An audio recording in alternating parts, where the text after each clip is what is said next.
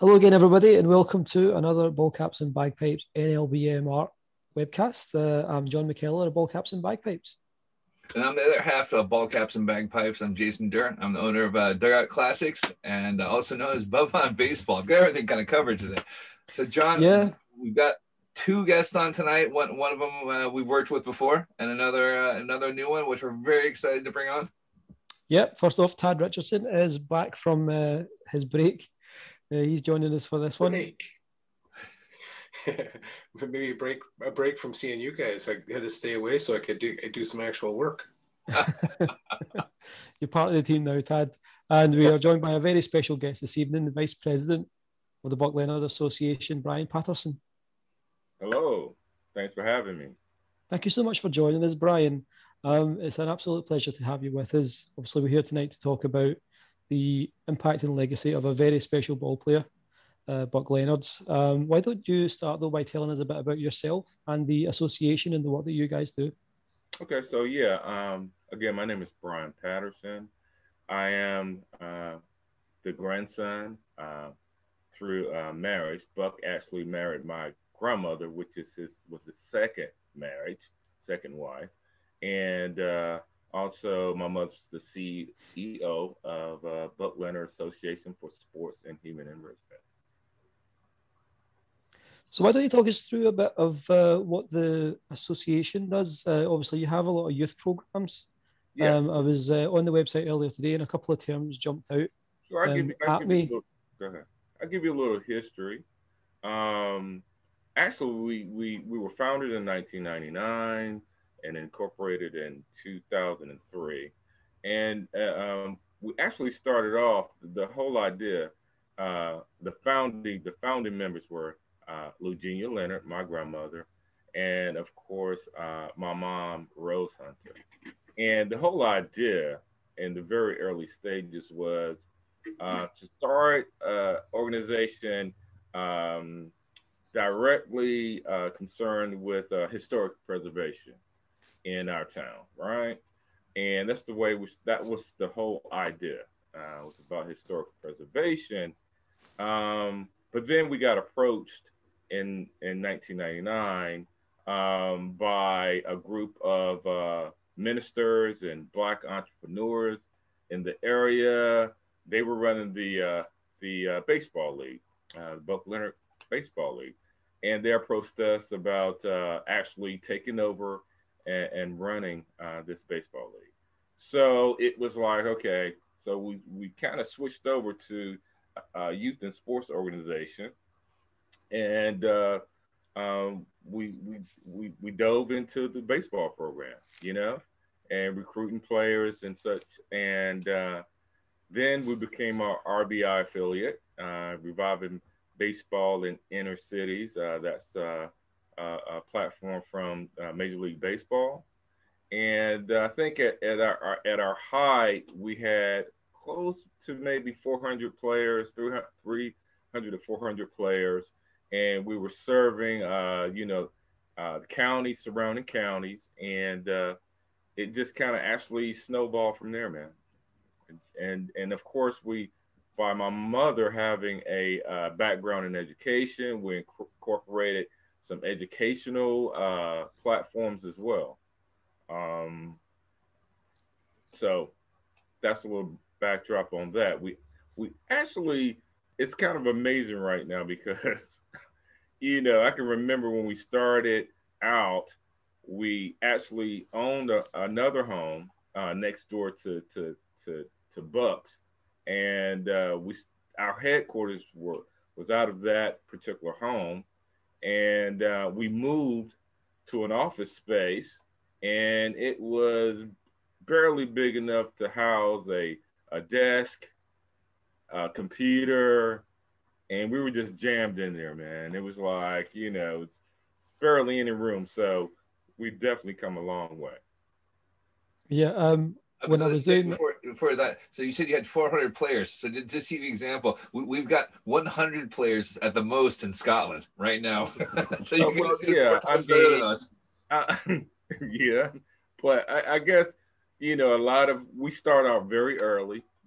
So we're talking about 5 to 8 year old division, and then kind of moving up to your more competitive divisions, 15, 15 and 16-year-olds. So we just got a huge response. I tell you, it was just like this snowball effect, man. And then we had neighboring counties as well that also traveled to play. It was a very, very competitive league, and we kind of modeled our baseball teams after Negro League teams. Right. Of course, we had to have the Grays, right? Of course. And, right. And we also had the Baltimore Stars, which Buck played for. He almost starved to death with the Baltimore Stars. And we had the Brooklyn Royal Giants and the New York Black Yankees and the Cuban Giants and the Chicago Giants. It was the Monarchs. I can't leave those guys out. So I mean, and a lot of the coaches, I actually went to high school with, so it was a great environment. It's a family environment, and that's probably about 75% of what we do as a program. Everything was centered around the baseball league, and then the other programs came along with the baseball program. Yeah, you mentioned the other programs. From what I saw in my research, you have the full diamond math and science education, and the performance arts as well, introduction to instrumental music. How did those two get integrated into the baseball side of things? Well, of course, let me back up. Let's back up, okay? Because I have to take you all the way back to the beginning, okay? Because a lot of our kids come from the projects or the housing authority, public housing authority, right? So here in Rocky Mount. And so a lot of these kids are under-resourced, but they're very talented kids. So once we got them into the baseball program, right, we were like, hey, we need to, these kids, they don't just want to play baseball, they just want to continue the whole year round. We were getting calls like, hey, where you guys at? We want to do things. So we started out with a hobbies and pastime program, and that was kind of our first, I could say, the first little branch of our educational process was doing the pastime and hobbies program, where we had adults come out and teach kids how to play chess, just positive pastimes. We even had some golfers, come out and stuff like that. And from there, it just grew into what we now have, our STEM collective. And as you were alluding to, the full diamond program, which takes the baseball field as we all know. I think Jason and Tad, I'm not sure, John, if you played baseball when you were a kid, but you probably did. No? Okay. So no, I have played for the last few years, but not when I was a kid. Okay. So, just growing up on my block, what I'm saying, we used to play all sports. So every season there was a sport to play.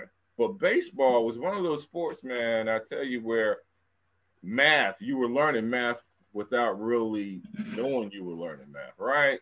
It was different from like doing homework from school from your teacher.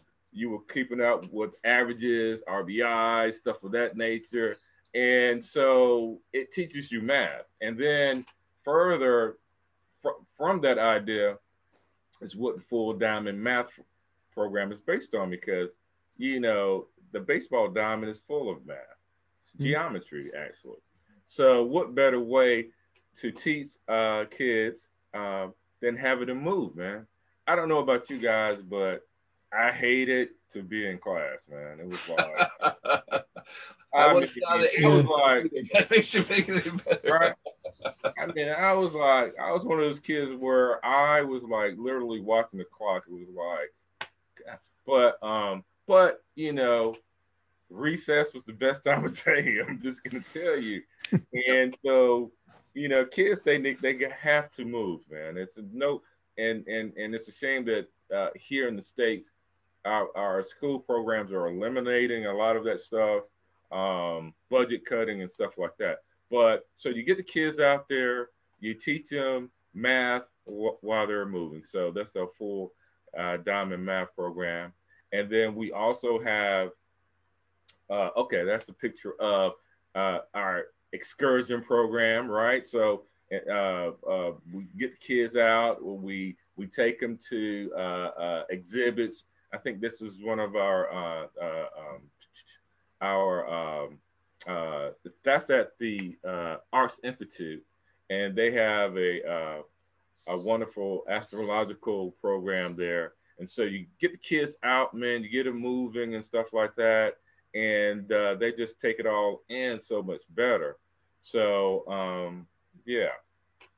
And then before we move on the subject, I was going to ask you with getting them out and learning math and baseball, do you find it harder? Because again, everyone keeps saying baseball is dying sport, and we always hear that. Oh, it's dying. There's no one's interested. The kids aren't playing it these days.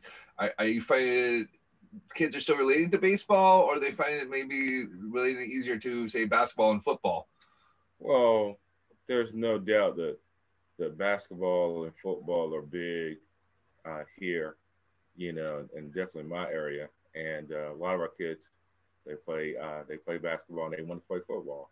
But here's the thing, though, and I'm gonna tell you this: a lot of kids that come of our program, they might not end up being baseball players, but they make heck of football players. I think we had like 4 quarterbacks come out of our baseball program, right? Yes. And actually, you know, throwing the football, man, it's amazing because we incorporate throwing the football into strengthening their arms, right? Because throwing a baseball, as you know, can be, you know, damaging on young arms. But throwing a football, for some reason, it develops arm strength and doesn't wear the arm out. So, but yeah, so it's you know, you've heard of gateway drugs. Well, baseball is a gateway sport, man. It's like right. So you know, you play baseball, man. It's the first thing kids want to do: pick up a ball and hit a ball, right? Yeah. I mean, we've all done it, you know, pick up rocks and, you know, hit them, you know, hit pebbles, you know what I'm saying? So yeah. Yeah, absolutely. No, it was just one of those things. Again, baseball for me was something I played from year round, except for basketball season, and that was it. And basketball season got me in shape for baseball season, and that was it. So, you know, but yes, I mean, we find it out here. People struggle to get into baseball here. So, John's example, you don't really find baseball here till kind of maybe your early 20s, and then the other big problem here is people don't play a lot of sports besides out of golf and cricket. They're hand-eye coordination sports, so the main sport being soccer. So people play their sports with their feet. So it's an interesting combination for us to learn how to do stuff with hand-eye coordination, and it usually takes a little people time to get the hang of that over here, unless they come from a cricket background, and then they have that hand-eye coordination. Well, you know, definitely, you know, football, I guess soccer is definitely a sport that a lot of great athletes, you know, transition from. I mean, the foot coordination, man, a lot of times it's all about the feet, dude. You know what I'm saying? It's all about the lower body, right? So, I mean, I can remember, you know, just being in practice, basketball practice. It's all about your feet, dude. So, yeah. So, but, and so just building off of our STEM collective, I have to mention our intergenerational coding project, right? And this is just this was the brainchild of my mom, the CEO of BL Ash. It was you know, the project just doesn't take the children and teach them basic coding skills. It takes the mothers and grandmothers, right? And when you really think about it, and you know, when you really think about it, who needs it most? I mean, okay, so you teach kids how to code, right? And that's great. But are they the ones that are going to go out and earn a paycheck? I mean, no. So you get the whole family in there, and you get, you teach them coding, man. So, and this is, man, I was so proud of the particular project that we were doing, and the kids were so responsive to it. And then when you put them in the same classroom as their grandmothers, man, it becomes it's like it becomes full circle, right? Mm-hmm. So, and we're going to continue this particular program. I think 2020 was our first year of um,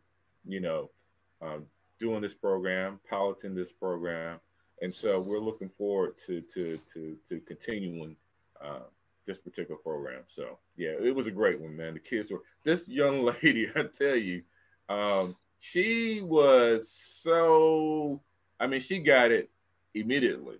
It's like she was the youngest in there, and she got it immediately. Like, she was leaving everybody behind, like, but yeah, so that is something I'm very proud of. And so we're going to continue with that. That's amazing. I've got a web background. I don't have a background in coding, and I've tried coding, and it is not easy. Right. Yeah. I mean, so if you get your head wrapped around coding, that's an absolutely amazing thing. The older you get, the harder things become, man. I mean, it's just the way it is. It's just when you get the wisdom part worked out, just when you start becoming who you're supposed to be, man, your body breaks down, your memory breaks down. It's really not fair. It should be kind of like in reverse. But anyway. So, yeah, what jumped off the screen at me when I was on the website was the term playing to learn. And it certainly sounds like you guys, that sounds like it encapsulates quite well what you guys work towards. That's excellent. Who was about to speak there? Sorry, I just interrupted someone. I think Brian was. That's all right. It's okay. I mean, no, I'm just gonna. Well, I guess I can go on and talk about. And one of our other pilot programs, guys, was actually our BIBS program, right? That was baseball, ice cream, and books. Oh, right. Please tell us about this. Yeah. We talked about that, and really, to be honest with you, when I first heard it, I was like, I wasn't super excited about it. It's like, baseball and ice cream, but then because I'm always start thinking baseball and peanuts, man. But anyway, that was an excellent program because we wanted the parents to get back to reading to their kids, right? And also the way to entice kids to learn is by bribing them, right? You bribe kids, man. It's what I'm saying. If you want your kids to, I don't know if you guys got kids. I know Tad has kids, but if you want your kids to do something, you bribe them, right? So the ice cream, man. So the ice cream was like, you got the ice cream, the kid is gonna come, he's gonna sit right in that chair. You got the book, you've got their attention, man. So, and we actually had our volunteers there go into the homes, and that's Ann Harrison. She's on the right, and my mother's on the left, and that's in the middle. That's one of the parents. But Ann, she actually works for the Rocky Mount Housing Authority, right? Public housing. So that gave us a strong relationship there, and we were able to go inside the homes and actually read to the kids. So that was one of the initial programs, pilot programs that we did, and then naturally, man, the other driving force with all of us. I mean, how important is music? Music is just very important in everybody's lives, especially young kids. Yep. And so we started this music program, and we had a music instructor that happened to work in the same office building as we did. And she was actually this young lady, I forget her name, but she actually had a headhunter's service for jobs and stuff like that. And we found out that she had a musical background, and we wrote the grant, you know, raised the money, bought some instruments, and taught the kids how to play, man. So that's another one of our programs that we do. That's excellent. So you guys have got a bit of a full plate. Let's talk about, now that we've covered the association of it, let's talk about Buck. Let's talk about Buck Leonard, the man. Before we do, boys, for a change, I did do some research and I've taken quite a few notes, and I've been astounded by what I've read. Let me just run over some of the accomplishments and achievements of Buck Leonard's life. So Walter Fenner Buck Leonard was born September 1907, passed in November 1997, I believe. Is that correct? Yes. So 90 years old. Thanksgiving Day. Thanksgiving Day. Yes. What a life! What a person to be thankful for. A long life, a hard life, but a full life. Batty clean up behind the legendary Josh Gibson for several years as a member of the Homestead Greys. He was with them between 1934 and 50. Also spent some time in Mexico. Grew up in North Carolina. Was a first baseman and was known as the Black Lou Gehrig. He's in 2 Hall of Fames at least. He was inducted into the National Baseball Hall of Fame in '72 with a career batting average of .320. There's way more. He was a 13-time Negro Leagues All-Star, a 3 times Negro Leagues World Series champion, and owned a Nationals Ring of Honor. He was ranked 47th in 1999 among the 100 greatest players of all time, and won a batting title in 1948, batting .395. So quite an extraordinary man and an extraordinary player. Brian, if you could, would you tell us a bit about the man behind the player and more about your family and how you guys fit into the story of the Negro Leagues? Okay, so so when I was growing up, well, I'm gonna back up just a little bit. So Buck, you know what I'm saying? I've been knowing Buck since I can remember. I don't remember a day without really growing up without Buck in my life. But he, of course, like I alluded to before, he was married, and I think he got married in 1937.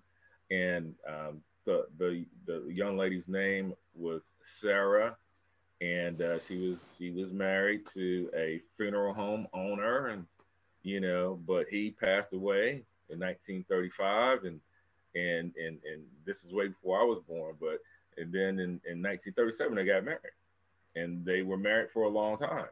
I mean, I think they were married for like 30 years or so.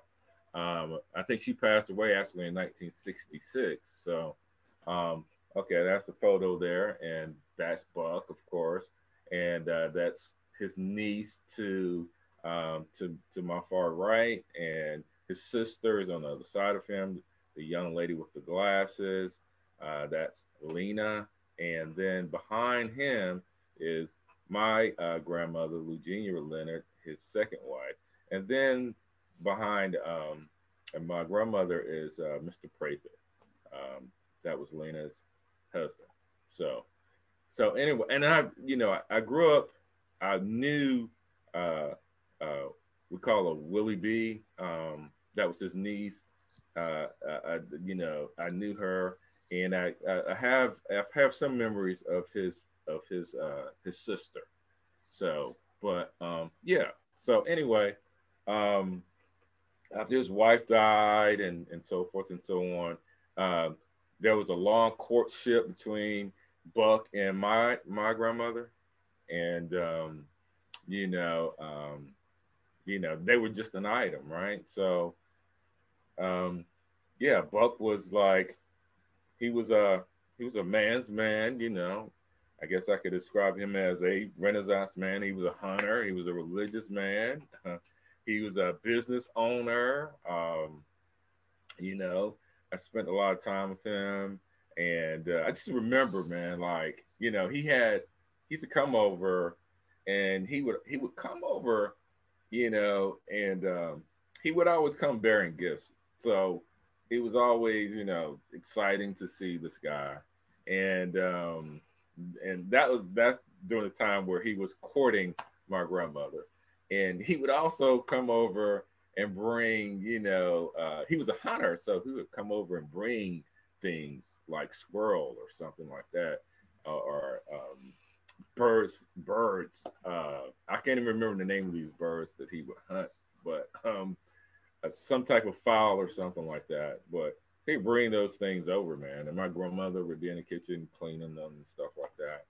And then, you know, first time I realized that this guy was like famous, right? Is I had this report to do in school. You know, you have to, you know, kind of give a bio on the most important person you knew.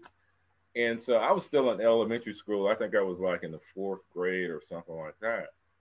And I went to school, and I got the so I did my report on Buck, and I can't remember what I said, but I went to school that day, and I had these Hall of Fame baseball cards, right?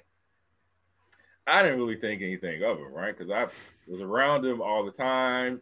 I was, you know, around these things, but I went to school that day, and, you know, so the whole class, even the teachers and stuff, they were just, I was like a celebrity, man. These people were just rushing me, you know, and I was just a little kid, but it just went off, a light went off in my head, like, hey, you know, there's something to this, you know, playing sports thing, right?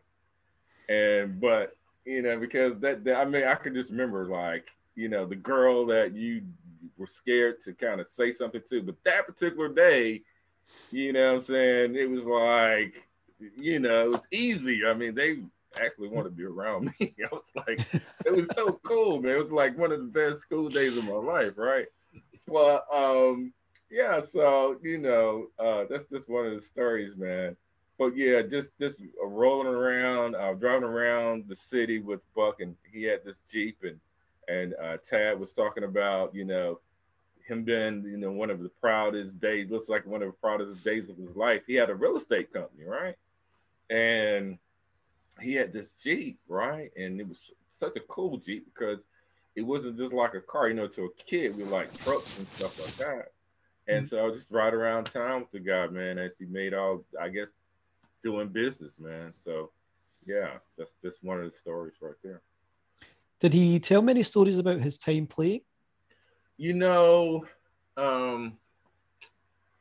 not to me. You know, I didn't listen. So I have a brother, and I didn't play baseball, right? But my brothers played baseball, so they were, you know, more into the baseball aspect. They were asking questions about his playing days. I didn't have that same type of relationship. I didn't have that baseball relationship with them. However, there was this one time, you know, there was a football game, right? There was a high school football game, and you know, being a teenager, you know, I just, you know, I'm going to the football game. I wasn't playing playing football. I was going to the football game, and I was like, I got to have something to wear. I want to be, you know, sharp for the ladies or whatever. So I, so my grandmother, she was like, yeah, she's like, listen, let's see if Buck will let you wear his Homestead Grays jersey. I mean, his jacket, you know. I was like, but I got the call from Buck. You know, I got a call from Buck. Yeah, come over, and I'm gonna let you wear, you know, my team jacket, right? And so, you know, I can remember that day because it was like everybody was waiting. I went over to this house and everybody was waiting, you know, and I was walking down the hallway and everybody was just looking at me, right? And so Buck was standing there at the end of the room. He had the jacket, right? The jacket, right? So, and I put the jacket on, man, and but he only let me wear it for that night. I had to bring it back. So had to come back dry cleaned as well, didn't it? Right. So yeah, man, and so yeah. another Excellent. day. Brian, what rules did he give you? Well, you know, he about the jacket.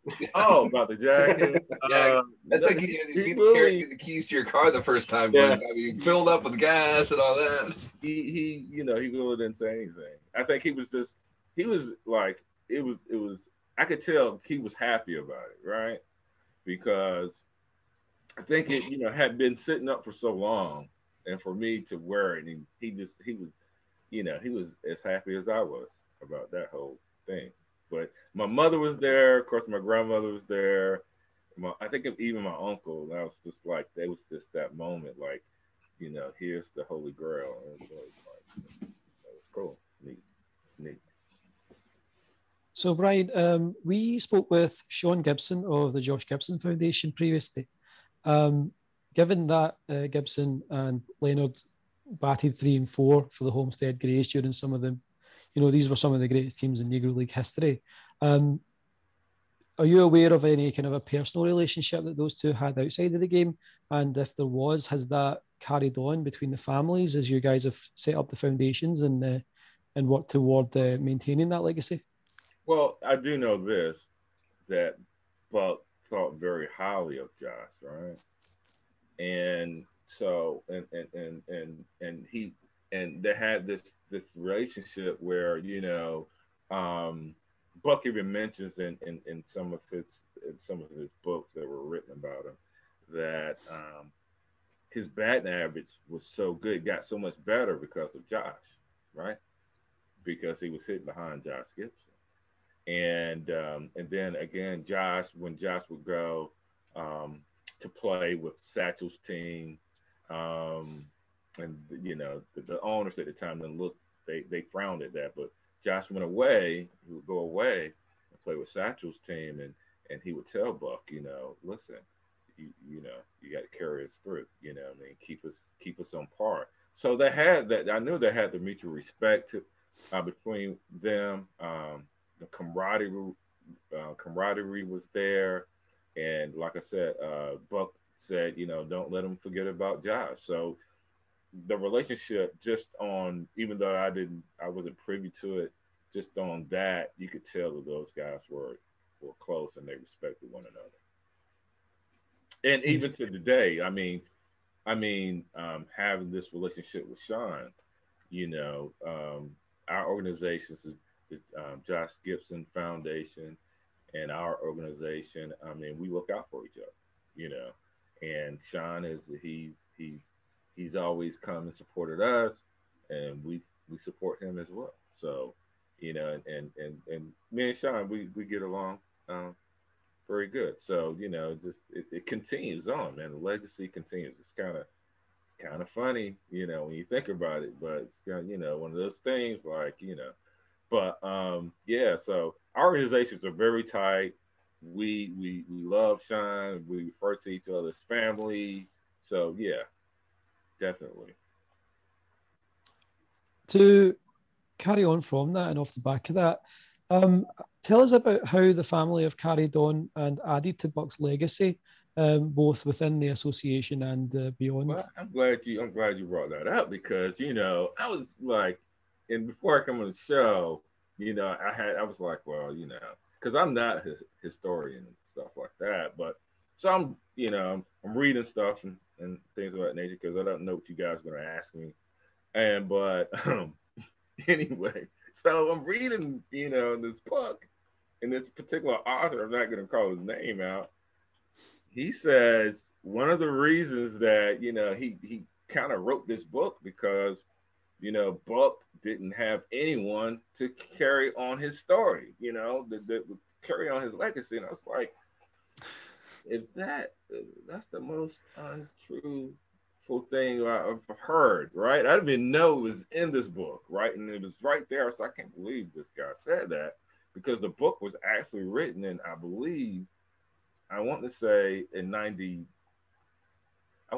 was written in the 90s. So I'm just amazed, because anyone that had been around us and come to Rocky Mount, they were going to see this interaction of this family, and so, but anyway, so Buck, wasn't the kind of guy to brag or to boast or talk about his greatness, right? He wasn't that type of fellow, man.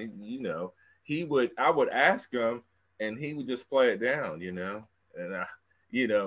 and so then I would go back and read about him and in some of his interviews, and he wasn't as humble, that as he was with me, because he would say some things like, he would say, because he told me, he said, "Hey, listen," I said, "Buck, did you ever hit Satchel?" I was like, "No, never hit Satchel." Then I read in the book, and he's quoting, "Yeah, I mean, he was like, Satchel's a great player, but I fared, I did fare against him. That's a long way from I never hit him."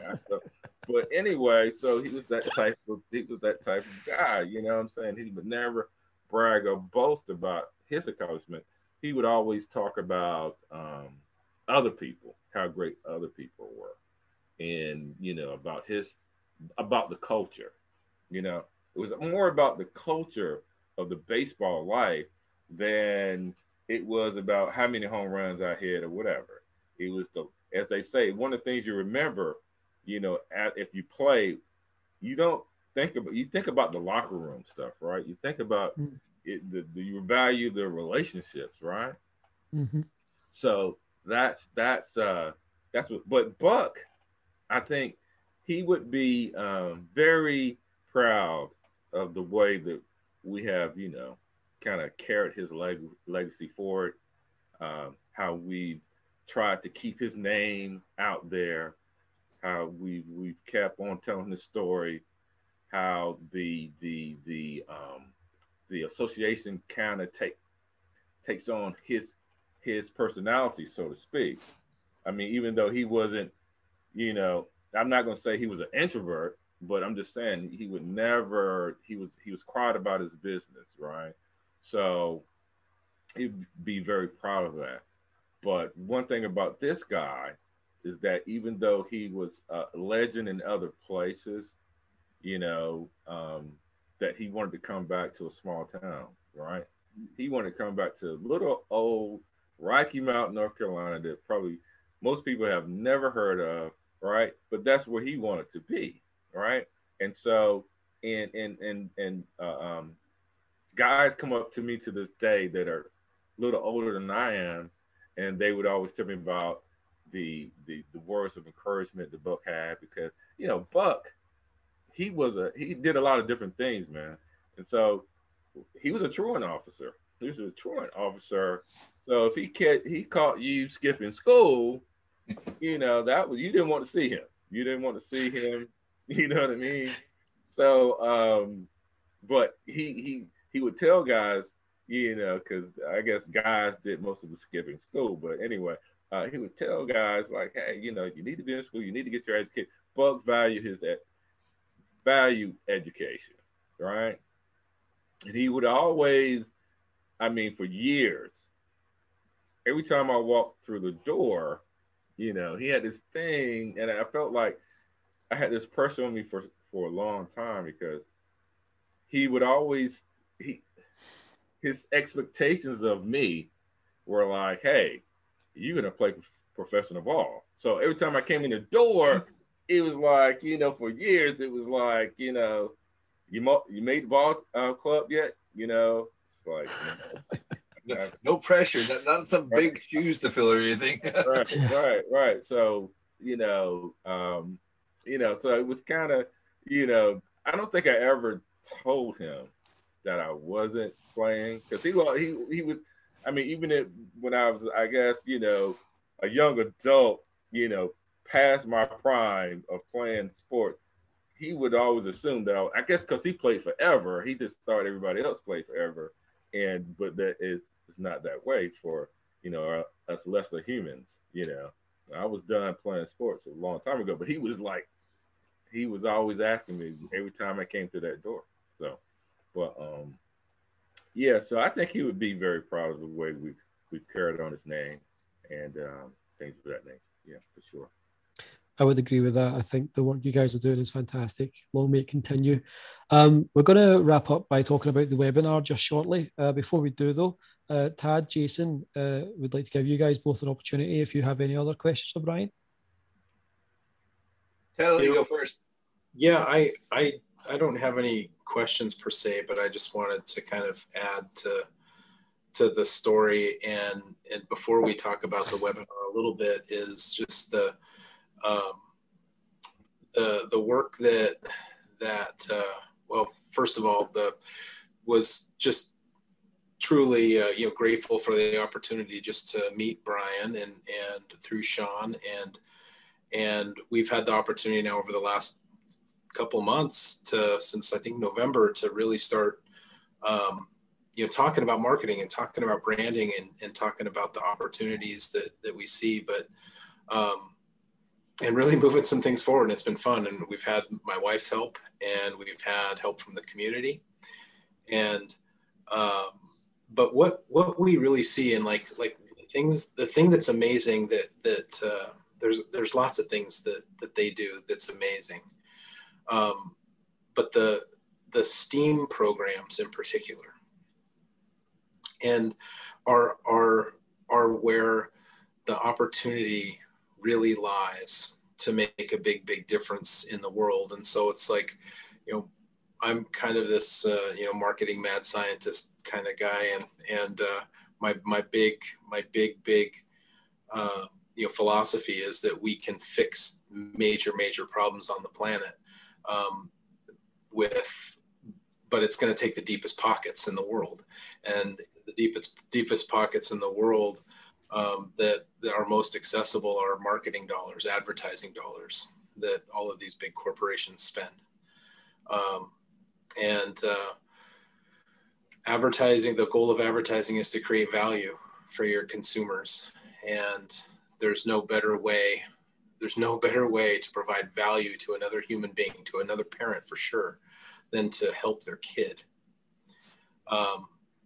There's absolutely no better way to provide value to another human being who has a child than to help raise that child, because it absolutely 100% takes a village. Mm-hmm. And what's magic about what they've been doing, the family has been doing over the last 20 years, is that they've built their village. They've created the village. And so what we're really trying to do with the help of the NLBMArt community and with some other people that we've kind of, have seen what we were doing and offered up some services. We're really trying to create more opportunity to attract those corporate marketing dollars into this organization, the Buck Leonard Association. And there's absolutely no better. I'll tell you this, I think Brian and I were probably the two dumbest guys. I don't know, Brian, I apologize, but probably the two dumbest guys on the board call the other night. They have an impressive board. They're not dumb. We were the less accomplished people. Not dumb. I'm never going to say dumb. Not going to admit to dumb. Okay, I appreciate that. That's some good coaching. Yeah. Least accomplished that. Yeah. You're the smartest guy in the room because you surround yourself with guys who are smarter than you. That's what it's all about. Come on now. Oh, yeah. For sure. I'm teasing. You kind of, you said a little bit about, Brian, you talked about,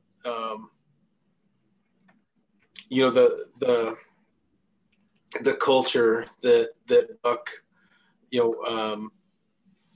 that really he valued, and it's all in the relationships, and it's all, ultimately it comes down to community. And that's what this, how we, all kind of came together is through this concept of, community-based marketing.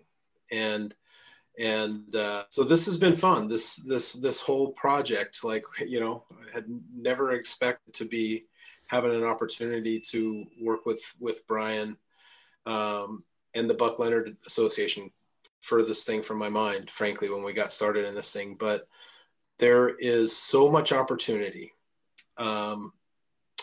to create the shortest path. I absolutely believe this. The shortest path to solving the problem of the diversification of the workplace, specifically in the fields of STEM, exists between tech resources that are in the other room right now working, and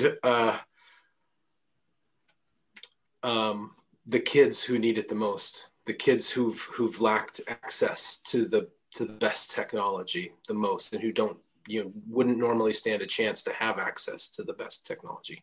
The shortest path to solving this problem of the diversification of the workforce is between these great big tech resources out here and the Buck Leonard Association and other foundations like them, like the Josh Gibson Foundation and so on.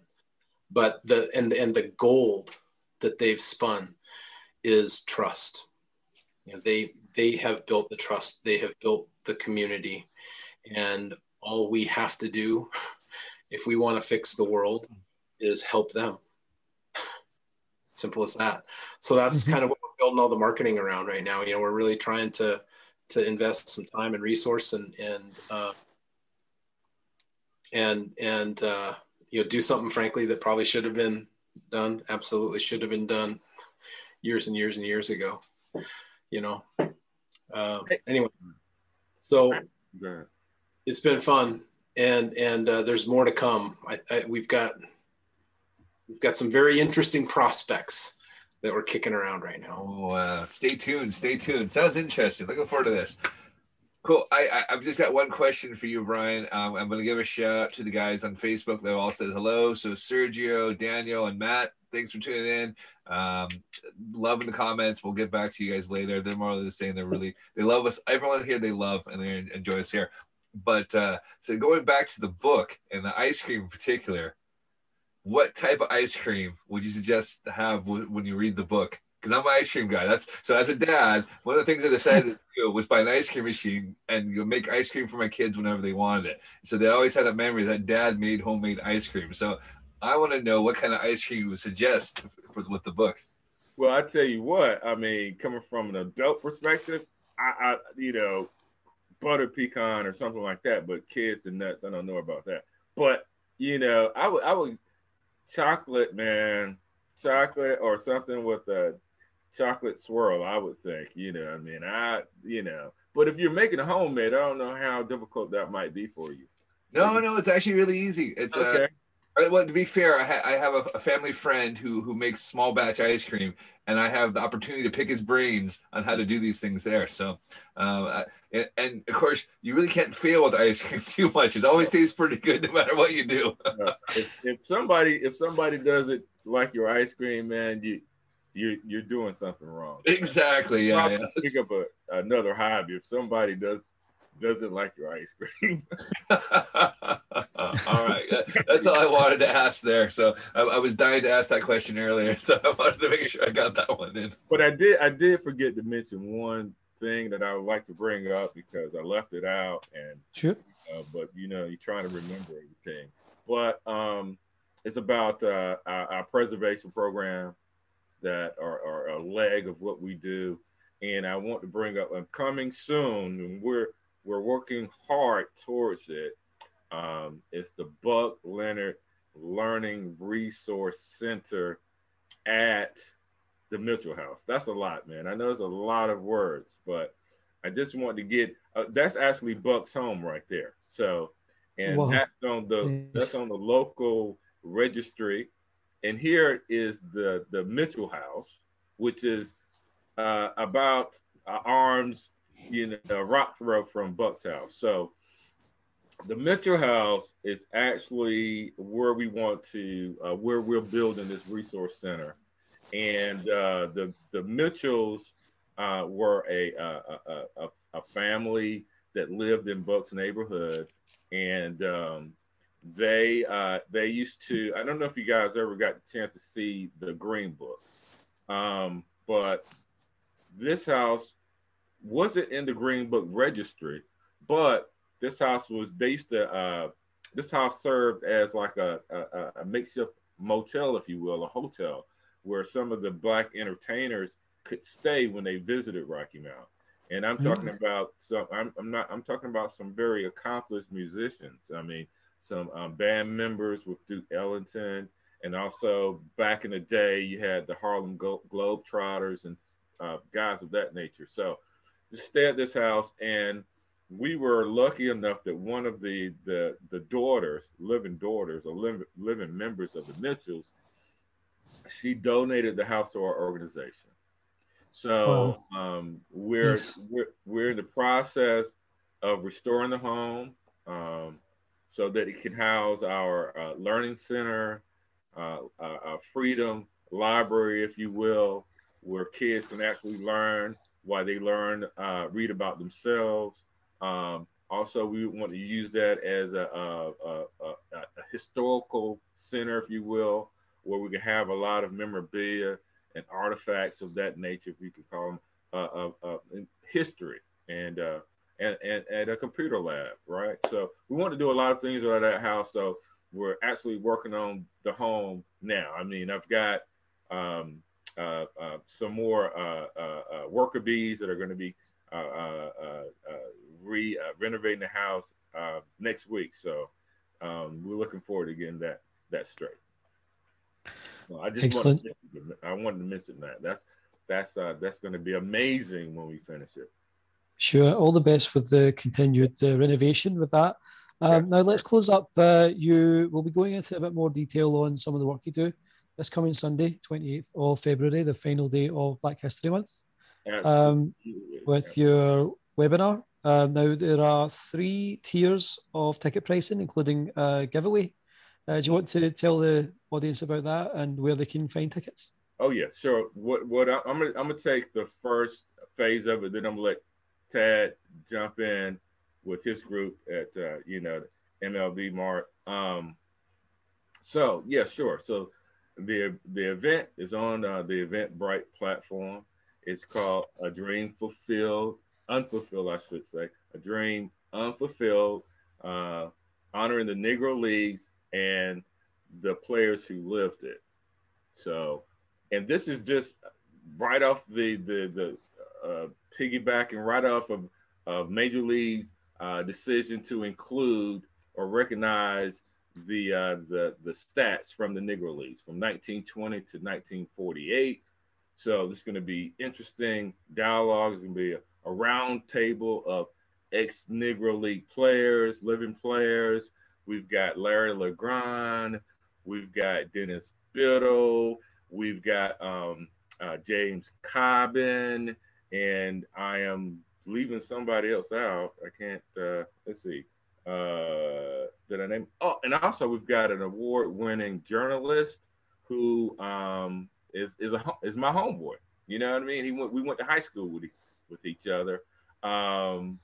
His name is Ernie Suggs. So Ernie was actually a bat boy, with the Rocky Mount Pines, and which was under Buck's management. So it's like full circle, guy. I mean, and Ernie has went off. I barely remember Ernie, to tell the truth. I mean, I hope he doesn't see this. Maybe I should.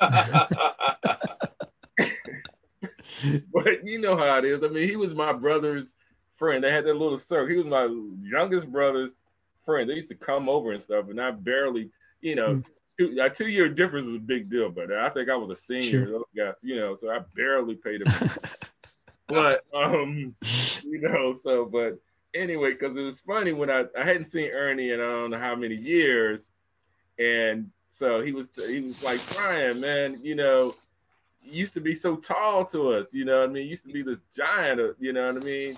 And so, but Ernie is with the Atlanta Journal-Constitution now. He's an award winning journalist and so forth. So he's very accomplished, and we're happy to have him moderate this round table. So I believe the other attendee will be Chuck Walters. Is that right? Yeah, Chuck Walters, who came in at the end of as Negro Leagues were winding down, and he had all these guys got stories to tell, but his is fascinating. He actually, his time was kind of short. So he has a story about that, how they kind of disbanded and how they went on the road to Barnstorm. They were supposed to play all these games in a limited amount of time, and how that kind of fell through. They were going to do a tour of the Deep South, so he'll go into that.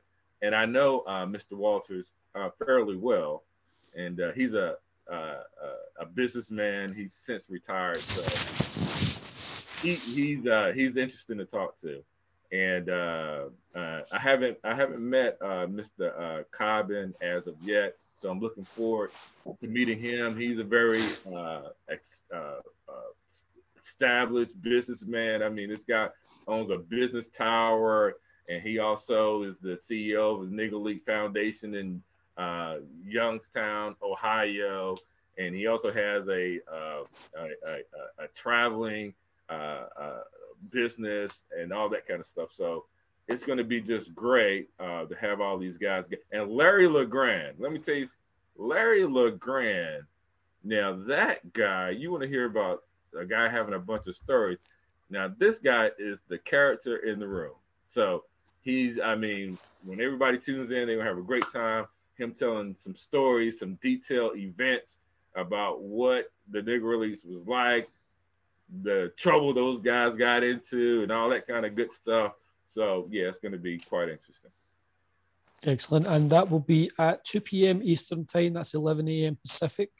Right. That would be 7 p.m. UK time for anyone who's watching this. If you want to get a ticket, we'll fire up the link to the Eventbrite page on the Ball Caps and Bagpipes Facebook just shortly after the broadcast.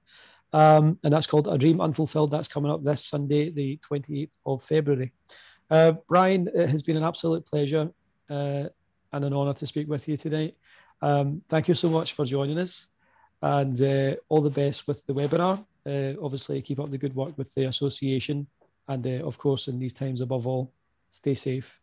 All right. Thank you. Thanks for having me. Thank you again.